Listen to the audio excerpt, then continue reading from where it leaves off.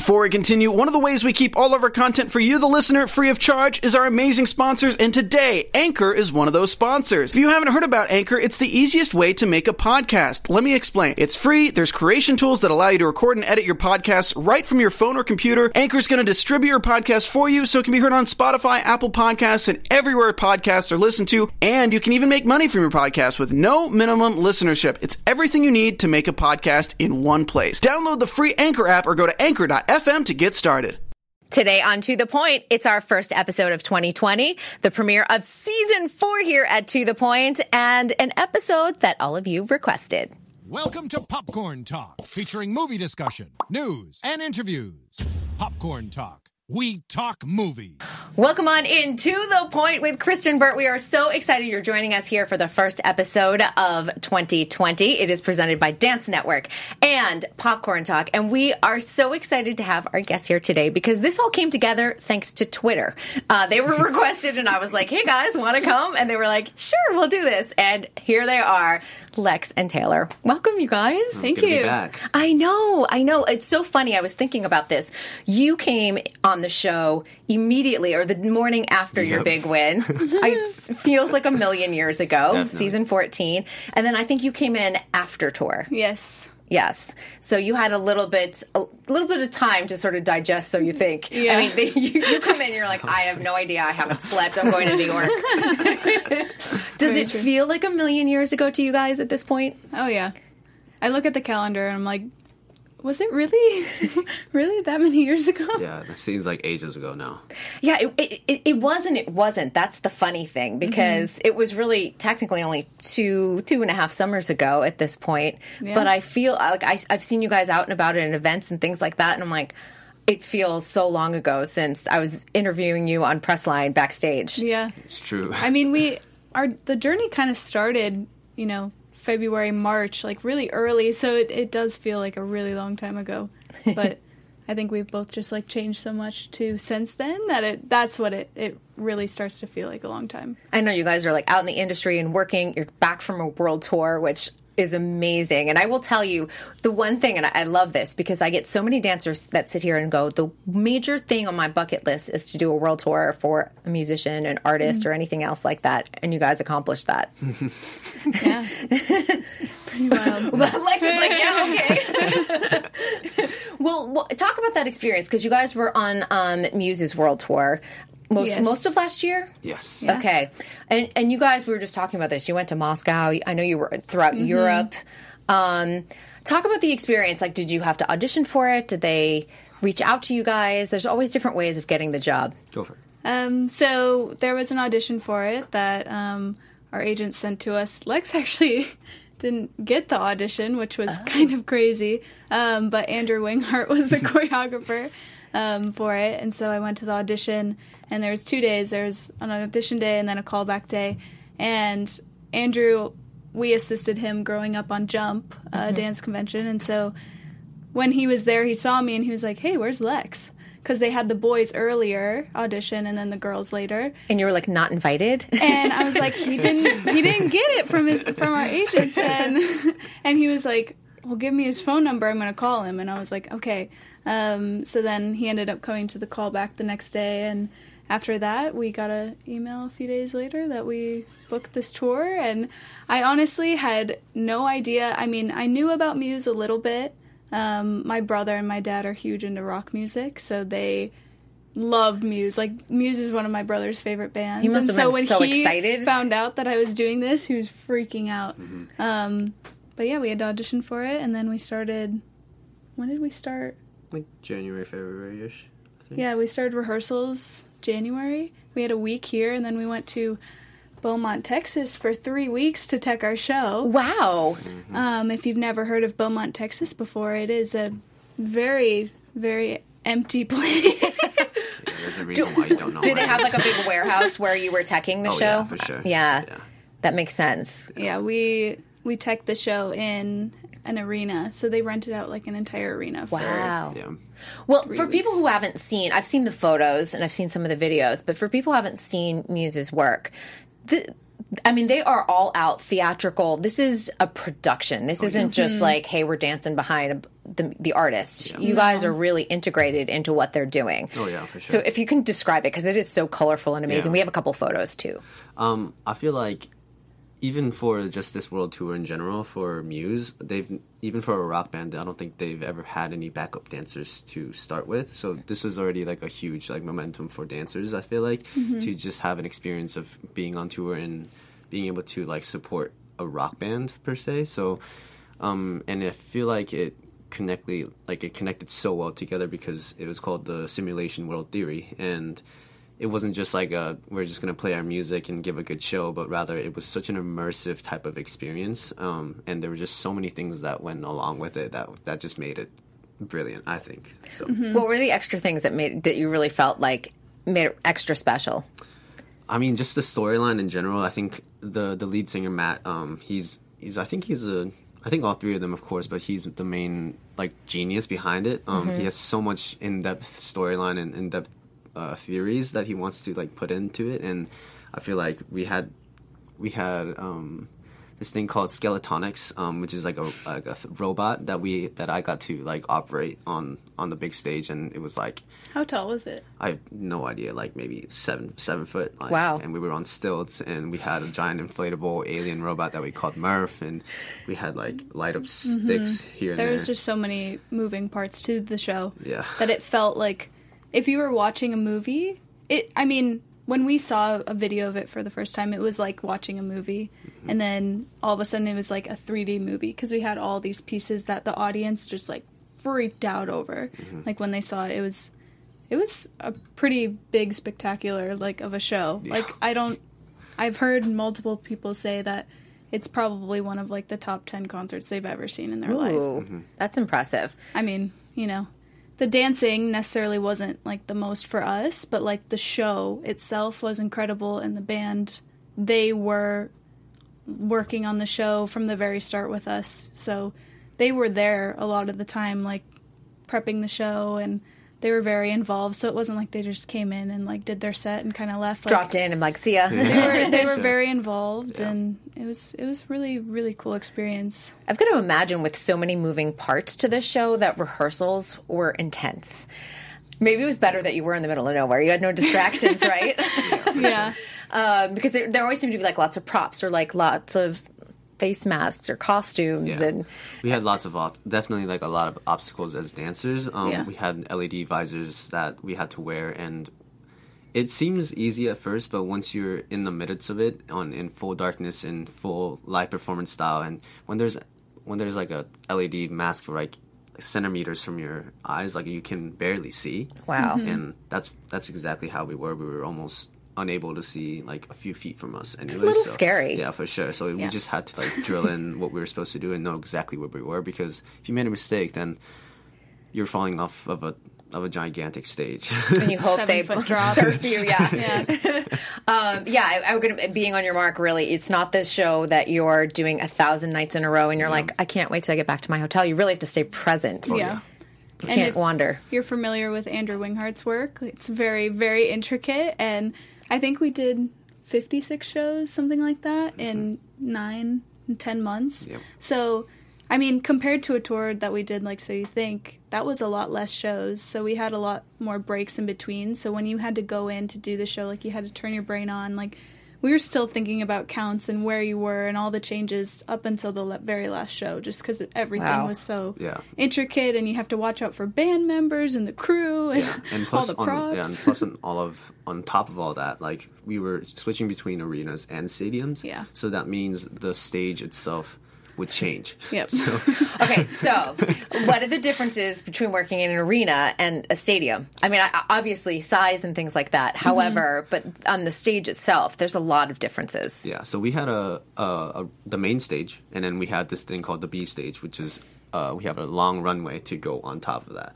When we go into the stadiums, the actual runway, I think, became 3 times longer. And steeper. And steeper. So when you were running up the runway to, like, go back onto the main stage, you just had to, like, Yeah, you're push doing like a hard. Michael Jackson, like, slant and then running up at the same time. You're like running uphill. It's like swimming against the Yeah. current. Yeah, for sure. In motorcycle boots. That was one of our shoes Wow. that we had to wear. Sure. Okay, well, I know being on tour, it's hard to stay in shape. Was it hard on this tour? Were you able to, and did you have to condition yourself or anything else like that? Honestly, I mean, I think we spent a lot of time, like us two, on our show days.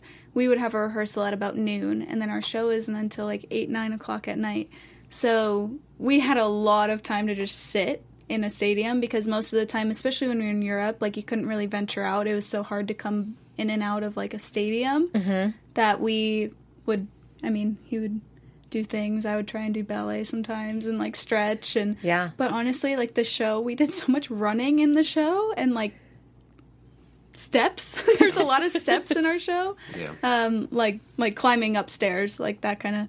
Yeah, it was like definitely like a jungle gym. Yeah, on, our like, stage was Wow. a jungle gym. big playground. So like just like not even like the physical part of like even our costumes being LED. So like it's already like warm on top of all that. And just like mentally thinking about like what comes next, and the band members are always moving around. So, like, that's already another thing that you have to keep in your peripherals. Because sometimes they might move Yeah. just a little Yeah. extra, and Yeah. you're like, they might be in my way. Yeah, Yeah. for sure. Yeah. And if they're, like, acting wild and, like, their guitars are swinging up, you're like, okay, all right. Like, you know.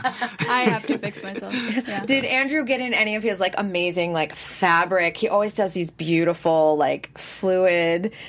We didn't Choreography. we didn't have that, but we had giant like lightsaber poles that weighed like 13 pounds. Yeah, good. So swinging those around was definitely like, okay, this is our arm workout. We had trombones that we played at one moment. That was another arm workout. Did you legitimately play a trombone? I mean, We basically had someone actually like a trombone specialist come into rehearsals and teach us all the ways that you play and Mm-hmm. how to play it. I think it's overall like universal that we're gonna keep that a secret. Okay. So it's up to you guys. to decide like how yes for sure. Well, interesting though. I love that they brought in a specialist because anyone who plays an instrument can look and go, well, they didn't really play it or they don't know how to hold it. There's Yeah. no way you'd ever hold the instrument that way. Yeah. That is fascinating. I also love that they created an Instagram account for you guys. It was good. No, but you guys get recognition. I like that. Yeah, that was funny. At first when two guys started it from our group, I kind of thought it was a joke. It wasn't. And then it turned into this thing where like all these people started, really reaching out and noticing us like when we were just like walking around a city in Europe or something. Like they're like, wow. "You're a Muse Yeah. dancer," and it's like, "How do you know?" You're like, I follow They're like you. Muse dancers, and we're like, "Oh, okay." Yeah, it was a quick turnaround where at first when we were like recently like announced that we were going to be dancers for the Muse tour, I think it kind of gave off on a negative connotation for especially because rock bands don't really have dancers. Right. So it just seemed like, oh, we're going to have the normal like backup dancers that does the 1 2 1 2 Hype and, up like, the crowd. like sitting back here. you know, like Little hey. Yeah. so over time, like as soon as like the account grew and like people started to actually see the show, like I feel like they really started to like support us and really really respect what we do, and that really felt good, I think. And it's nice too because you want to know if you're a huge Muse fan, you want to know what goes on behind the scenes, and you guys are able to give them a different side of what's happening with the show. Absolutely. Because people love. I think the best thing in terms of coverage when I always go behind the scenes, that's what people love the most because they're like, Yeah. "What are the secrets? What didn't I Yes. know? Like, how is that done?" And they're like, "Oh wow, that was amazing." And you think it's so Absolutely. simple, but It's it a really, lot. yeah. It's a lot of complex Yeah. things going on. Brings them into the experience, which is incredible. Did you have a city that you just to perform in that was just like a dream come true? Oh yeah, you want to go? Yeah, I mean I have a couple, but I think the most that stands out to me would definitely be the O2, because it's such a prominent Of course. theater, and there's just so many like legends and people that came through and just had amazing performances. So just like being able to be in that same arena or stadium and just being able to do what you like to do, and especially maybe like in New York too, at the Garden, I think? Madison Square Yeah, Garden. Madison Oh, Square yeah, Garden. that's big. Yeah. Yeah, and like just being like I'm dancing and I'm doing what I love to do, and I get to do this in front of like thousands of people. Like it's Some of these surreal. stadiums are big too. They're Yeah. 80, 100,000. They're not small Yeah. little Not at all, venues. yeah. Yeah, Paris I think was one of I can't remember the name of the stadium there, but that was another one that was one of our very first stadium shows that we did in Europe. And so just seeing that crowd, he actually got some footage of when Yeah. we did some flying at one point in the show on a harness, and he put a GoPro on. Was it on your head or on a flashlight? It was on my headset, and we Okay, just got yes. pulled up, and I was like, it would be cool to like for people to see BTS behind the scenes of Yes. how that works and what the view is like, you know. Yeah. So, and then sooner or later, like once I like posted that, it was like a lot of like great responses, and then sooner or later, Matt, the lead singer, was like, yeah, I like that, and now I want to do that. I want to put it on my my glasses and do that. So that started like a ripple effect too. So it was really, really nice. I love that. And did you guys fly out over the audience at all? Or No, so just we the had edge of the this- stage? We had this big LED wall that they would have behind the stage, and there was in the U.S. there was only 4 rigs that brought people up and down on it. But then when we did the stadiums, we got added to it, so we got to do it as well. And so we would go up. You'd like walk horizontal to the wall, which was pretty cool. My hands are sweating. I have so high. It was crazy. I don't know what my problem is, but I'm afraid of heights. And so when I talk about it, it makes my palms sweat. But I'm also someone who doesn't want to stay on the ground, though. If they're like, do you want to go up this big, huge thing? I'm like, no, but yes. And so I'll do it because I know I'll be mad at myself later. But the whole time my knees are weak and my palms are sweating. Yeah. And just talking about it makes me, and I'm not even doing it, which is a really weird thing. But Yeah, it was a pretty cool experience to try and learn that. what surprised you most about touring on this magnitude? Obviously, you learned some stuff on the So You Think tour. I think it was, I mean, for me, learning just all that goes on in production and behind the scenes. Because on a tour like this, we had, I think it was about 100 roadies on tour with us. So that was just crew and production. Wow. Plus dancers, plus the band's team, all of that. So there's just so much that goes into a production like this. So much more than just the actual performance.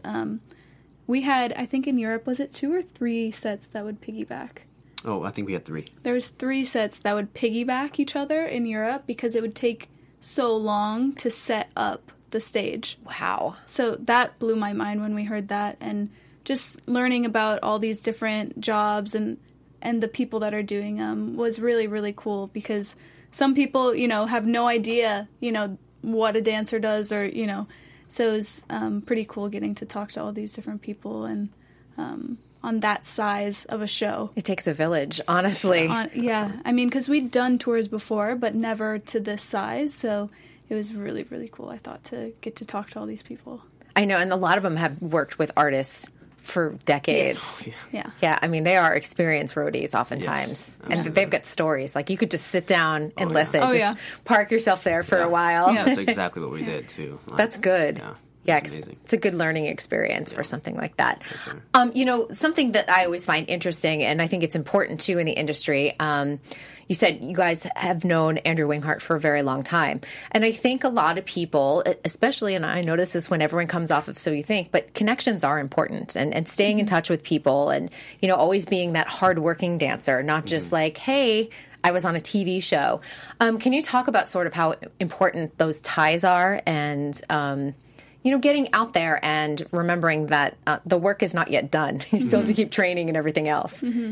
I think like the work will speak for itself, obviously. But I think it's important to definitely have those ties involved. And I think each time that you have an opportunity to work with that type of choreographer or any type of choreographer that has a name or representation, I think it's important to not only represent yourself in like the fullest capabilities, but also being able to stay in touch and being able to like represent yourself each and every time you see them, because like I said, like I didn't get the call, but I feel like over time, whenever I used to work with him and assisted him on Jump, I feel like I always gave him my utmost respect, and of course trying to bring his artistry alive as much as possible. And hopefully that did a lot to instigate him remembering me to bring me into this audition as well. So and asking where you were, like why weren't you there this morning is important.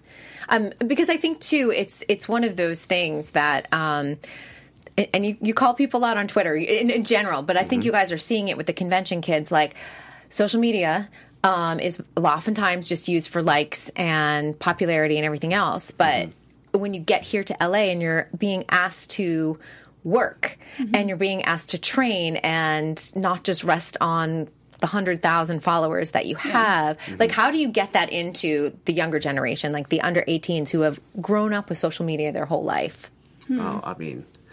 I think for me, especially, like, it's definitely communication skills. People, as of right now, like, don't know how to speak professionally or know how to, like, come up to someone to talk to them. Because over time, throughout social media, like, we get to this conversation of being so, like, casual. And then, like, having that one-on-one experience face-to-face really, really does build a wall for them, and it's really, really hard for them to break that wall. I'm sure you can. That's interesting. That. Yeah, I think, too, intention for me is everything. I'm talking about, when I teach a lot, I talk about this to kids all the time. It's, I've learned through my professional experiences that even in dancing, your intention is everything. I think what you're trying to portray, how you're doing something, why you're doing something.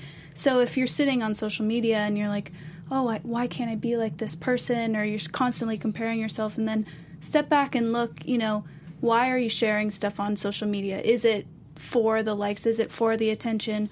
Or is it for sharing art and, staying connected with people? And when I find myself on social media, sometimes it's for pure entertainment and joy. Like, we constantly send each other raccoon videos. I don't know. That started this year. It's just hilarious. So there's, like, that aspect to it.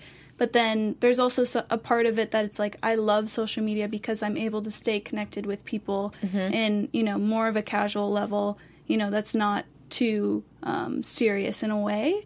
But it's also cool because we get to, share things that we're working on and putting our energy towards and things that you're proud of. And I think, social media can be bad and it can be great. It just depends on what your intention is for me. So where do you guys fall on the videotaping, it's so old, taping of classes? Because to me, that's also like a gray area of like good and bad. How are you guys feeling about all of that? Because there's certain studios that if you're going to go there, that this is like hair and makeup time, and away you go. And then other studios, you're like, I can just like throw my hair up, nobody cares, and I'm going to train. We talk about this a lot. But. Yeah, I mean, I feel like the conversation's been on and off so much throughout last year and of course this year as well. So I don't want to like keep repeating myself, but like I feel like for me, if I'm teaching class, like there's specific classes where I'll allow it, and then there's some classes where I tell my students like, yeah, for this class there will be no phones that will be seen or appearing in my eyesight.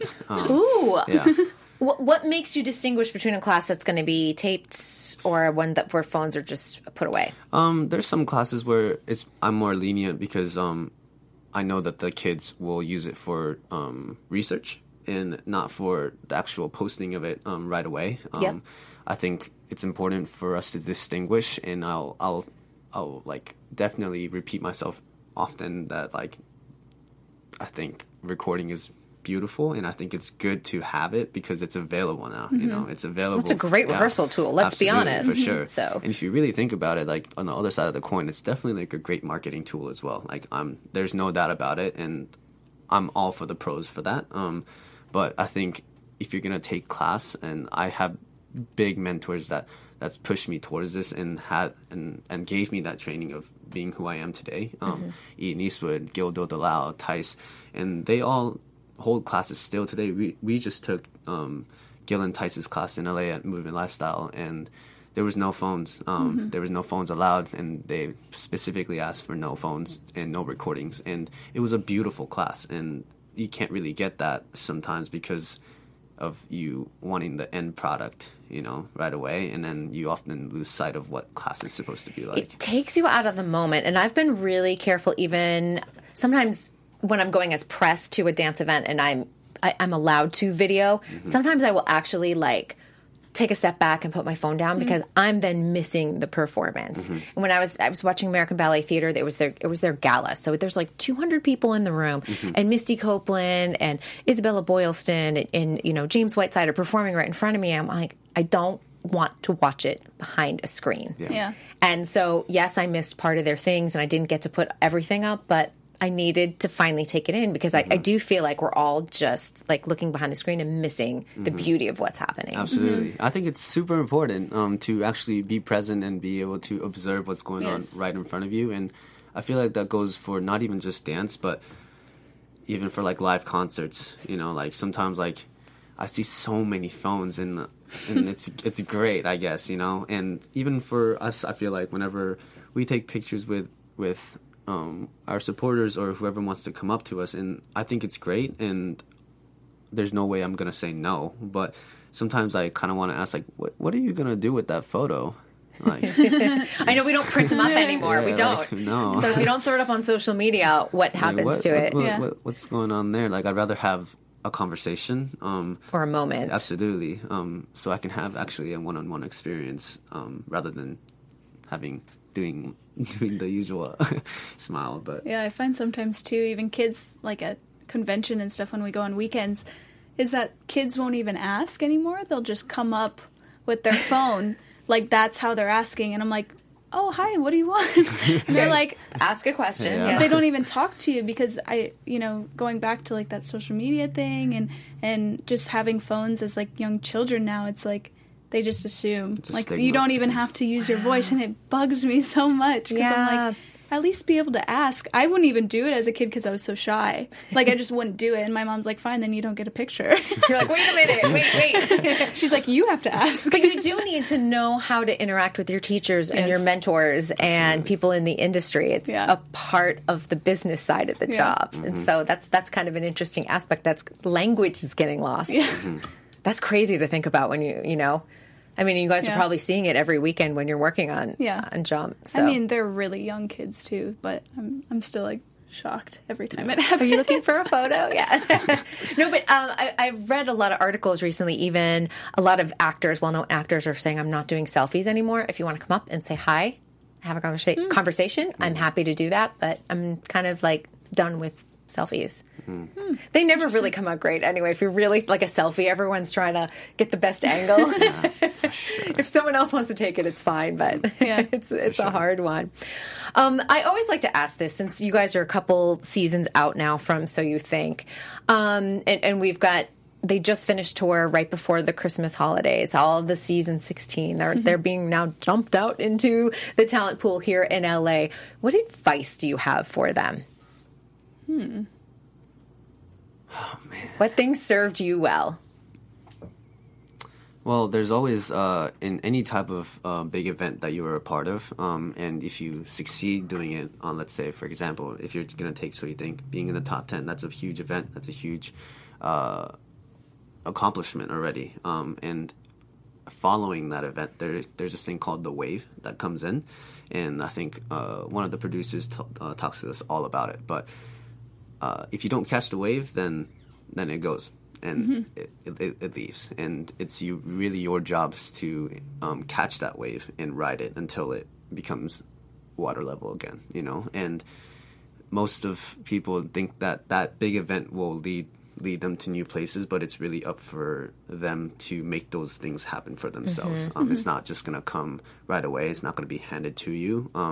And it's really, if it's a huge wave, that means there's a lot more opportunities, but on the downside of that, there's a lot of opportunities that can do you in a negative connotation. So it's really up to you to be precise and be able to choose and nitpick what you really want to do, and if this is going to serve you to the things that you want to do.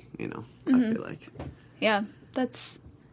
I mean, I would definitely say that too and Ditto. agree with that. Yeah, no, but don't just always take a job for a job. I mean, there are times you're going to have to take a job because you need to pay your rent, and Absolutely. that is totally understandable. But if you have a moment where you're like, I'm okay, my rent is paid, I have a roof over my head, but I don't love the idea of this particular job that I'm being offered. If it's not authentic to you, don't take it. Yeah, I would also say that the training shouldn't stop. Thank for you. Because I find that so many people get comfortable with what they did. And honestly, that was only a few months of your life, of your career. Now you have this exposure. You have something huge to put down on your resume. But that doesn't mean the training, the exploring stops, because I find that if you get lazy, then things are not going to just get handed to you. You have to keep working, you have to keep pushing and putting things out there and going to auditions and still being, true and authentic and have a good work ethic, because it's just, otherwise you're going to be very unhappy if you're just sitting there doing nothing and waiting.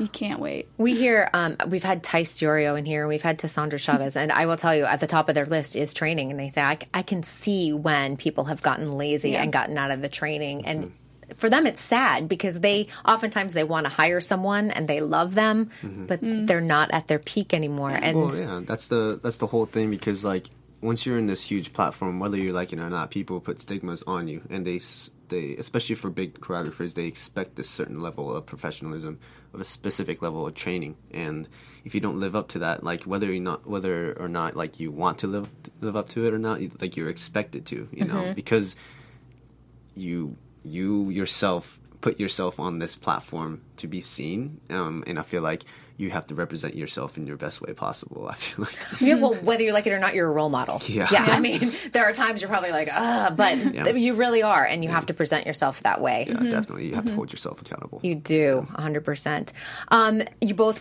have been all-stars too. What did you take from your own mentors on season 14 that you sort of have passed on when you've performed with contestants in the middle of their season? You got some good questions. I'm really here making to us ask. think. I know. Well, I just saw Gabby in New York. Just kind of caught up with her and just her magical summer that she had filming West Side Story. I'm really excited for her 2020. So proud of her. Absolutely. Yeah, and she's a really great example, honestly, of what we've just been talking about. And it came off of your win, actually. She whispered to me on the press line while you were doing interviews. She's like, I'm moving to Chicago tomorrow. And I was like, what? And so we did an article about that. But really, she felt like she said, I needed to take a step back in my training because I had other goals. And look how well it has served her. It's taken her all the way to New York, to Steven Spielberg. No big deal. Justin Peck. Yeah. Crazy. Man, especially from Gabby, there's a lot of people who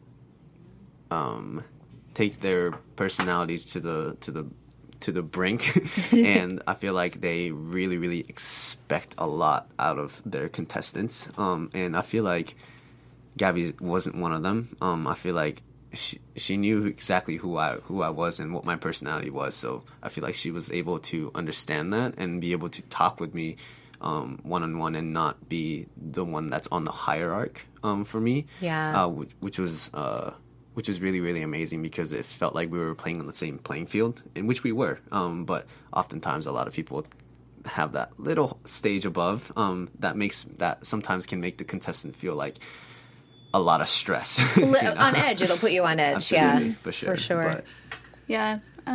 Robert was just so good at calming me down, and I felt like there was also a balance of me calming him down. It kind of depended on what we were doing that week. Actually, I remember him in ballroom. He was freaking out one week, and that was, it was one of the very first episodes, and I went and I was like calming him down. So it was kind of like we worked very, very well together, in a sense that I learned from him how to just you just have to stop practicing at some moment and just talk and connect about what's going on. And he was just such a good mentor for me that when I went back on the show, I didn't want to make it about the dance. I wanted to make it about the experience. Like, how is everything going with you?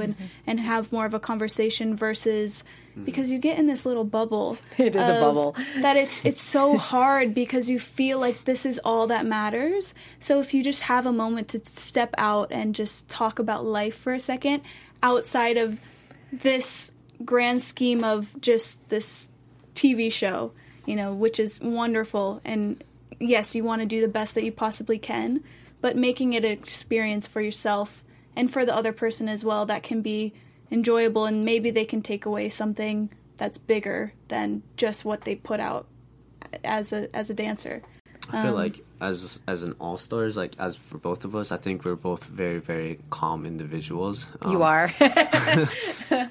And I feel like sometimes we'll have our moments of being like, okay, it's go time, it's game time. Like, we have to really pull up and we have to do things well. But for us, I think silence also does magic and wonders. And I feel like sometimes the silence of like being like, okay, let's go. Like, not being like, okay, let's go, like riling them up. But like, for me, like, I'm a very dry person, and I'm a really, really blunt person as well. And I'm not really like the hype man.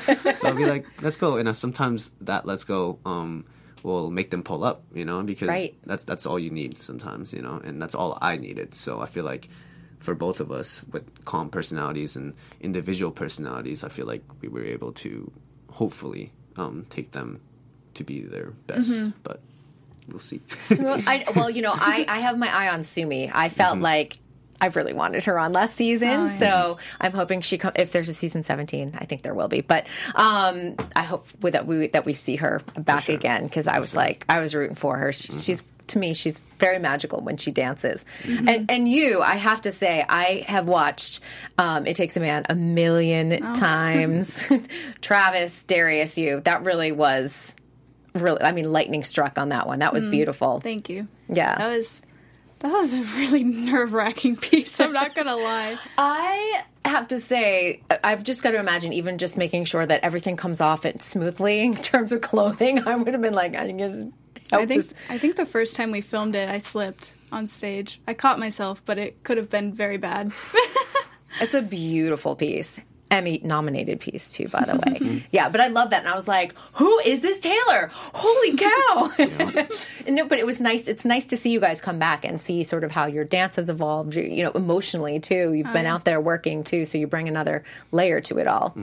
For sure. I mean, that's what we try to do every single time, and it can't be the same each and every time. So that's right. Always have to bring something. Yeah, I look back and at our journeys, like, I look at both of us, like the dancers that we were back then.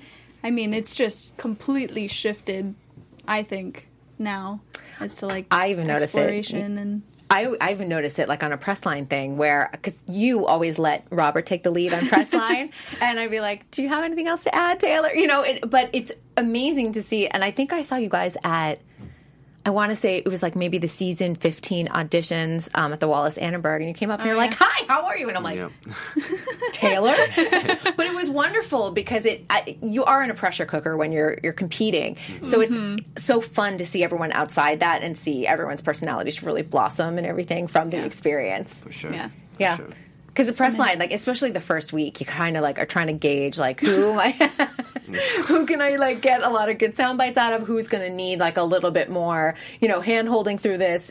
I definitely needed a lot of help, but it's okay though, because this is the thing that people don't realize. All of a sudden, you have a microphone shoved underneath your mouth every week, and if you haven't had that happen before, it's a lot to go through, and you've just come off of a 2-hour show, so you've got adrenaline going, and especially once the eliminations start, there's a lot of emotions going there. So I see the waves of emotions, and I try and feed off of that for everyone, because I know I'm like, it's hard. It's a hard show. I think too, like, when I've watched the show in the past, I always felt like I had to have like all this energy, and I had to, you know, be this bubbly person. But now I've realized, like, I know I'm not that person, and it just comes off. It reads so much better when you're just true to yourself, and you don't have to act like, you know, something is not what it is. 100%. And I will tell you that on the media side, I never want a contestant to be like, everything was great, this was a great week, because the show is hard. And I'd rather you give me an honest answer going, my body is tired, my muscles are sore, I cried. I would rather hear that, honestly, because then I know that you're being honest with yourself as well. And you're going to have a better experience, and the results on that stage are going to be better because you're being true to who you are. Instead of going, it's great, everything's great. And I've had contestants do that to me. And a couple times I've called them out and going, this is not great. Nah. This was a really hard week. Yeah. I know. Everyone else has told me they've been sobbing in the corner.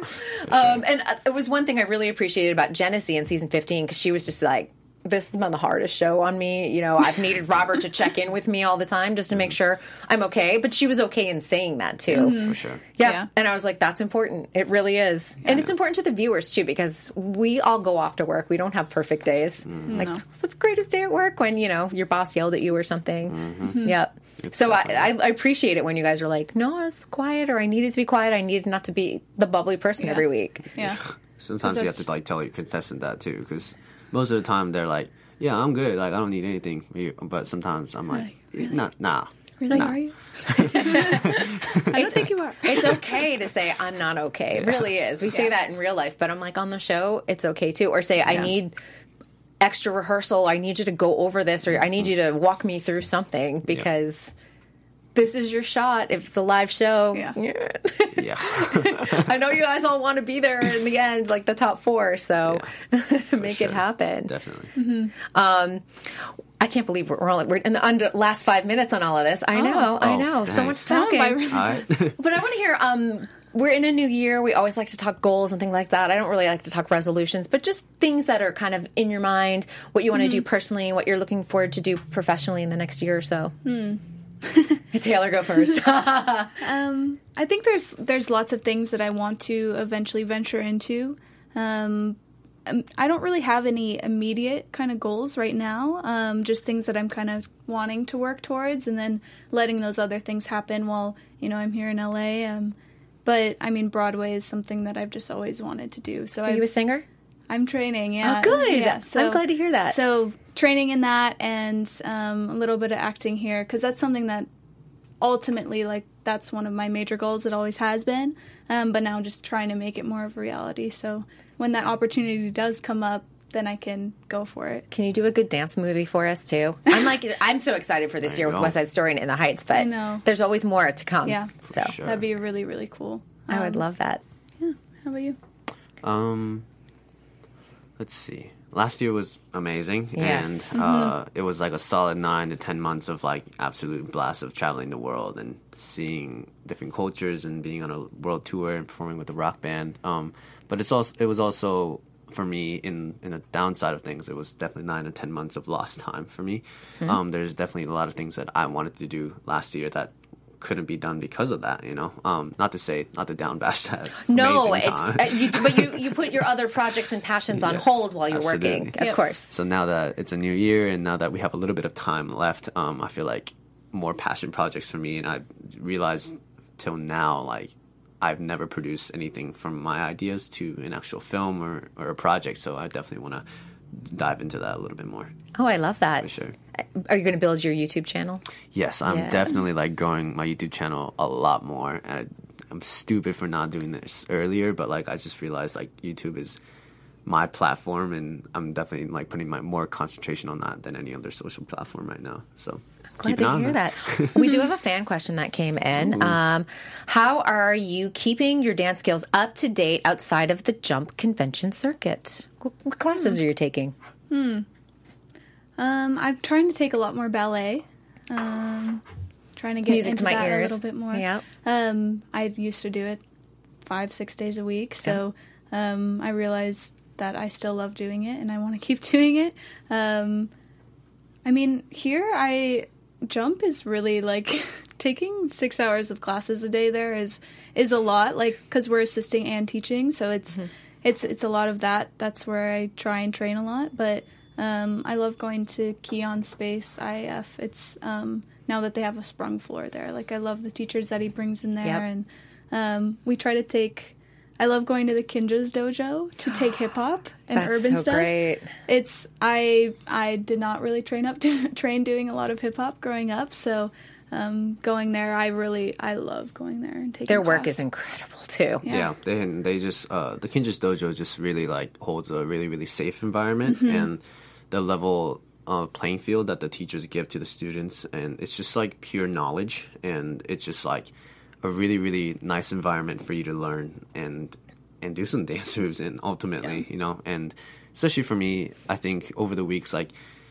obviously some of them it's physical, like I try to pop into classes that I want to go into and keep my training up, but I think it's also mentally too, like I want to keep my research up, and that's really honestly really up to you. And for me, like I love YouTube, like I said, and I just do a bunch of like, it's just so inspiring to see like different types of like dance styles, and sometimes like renting out your own space for an hour or two and being able to like try those things out for yourself. I think that's like my main source of inspiration and keeping my physical level up. Yeah, always being a student, and it is, and being a student of dance history also helps you be a better, well-rounded dancer. Absolutely. You guys, I love you. Thank you so much for coming here. Thank you. I feel like I have like these companion pieces because I had Coco and Kiki coming in, and then you two. So I feel like I have like the top four. This is great. Yeah, thanks and the for fans having did us. request this. So thanks to all of them. If people aren't following you already on social media, give a shout out where they can find you. Steve Taylor on Instagram and Twitter. Lex Ishimoto on all platforms. Pretty easy to find. For sure. Thank you so much, you guys. Yeah. We want to thank Dance Network and Popcorn Talk for kicking off 2020 in the best way possible. For all of your dance news, check out dancenetwork.tv. And we've got a choreographer who has never been on the show coming in next week. We'll see y'all then. From producers Maria Menounos, Kevin Undergaro, and the entire Popcorn Talk Network, we would like to thank you for tuning in. For questions or comments, be sure to visit popcorntalk.com. I'm Sir Richard Wentworth, and this has been a presentation of the Popcorn Talk Network.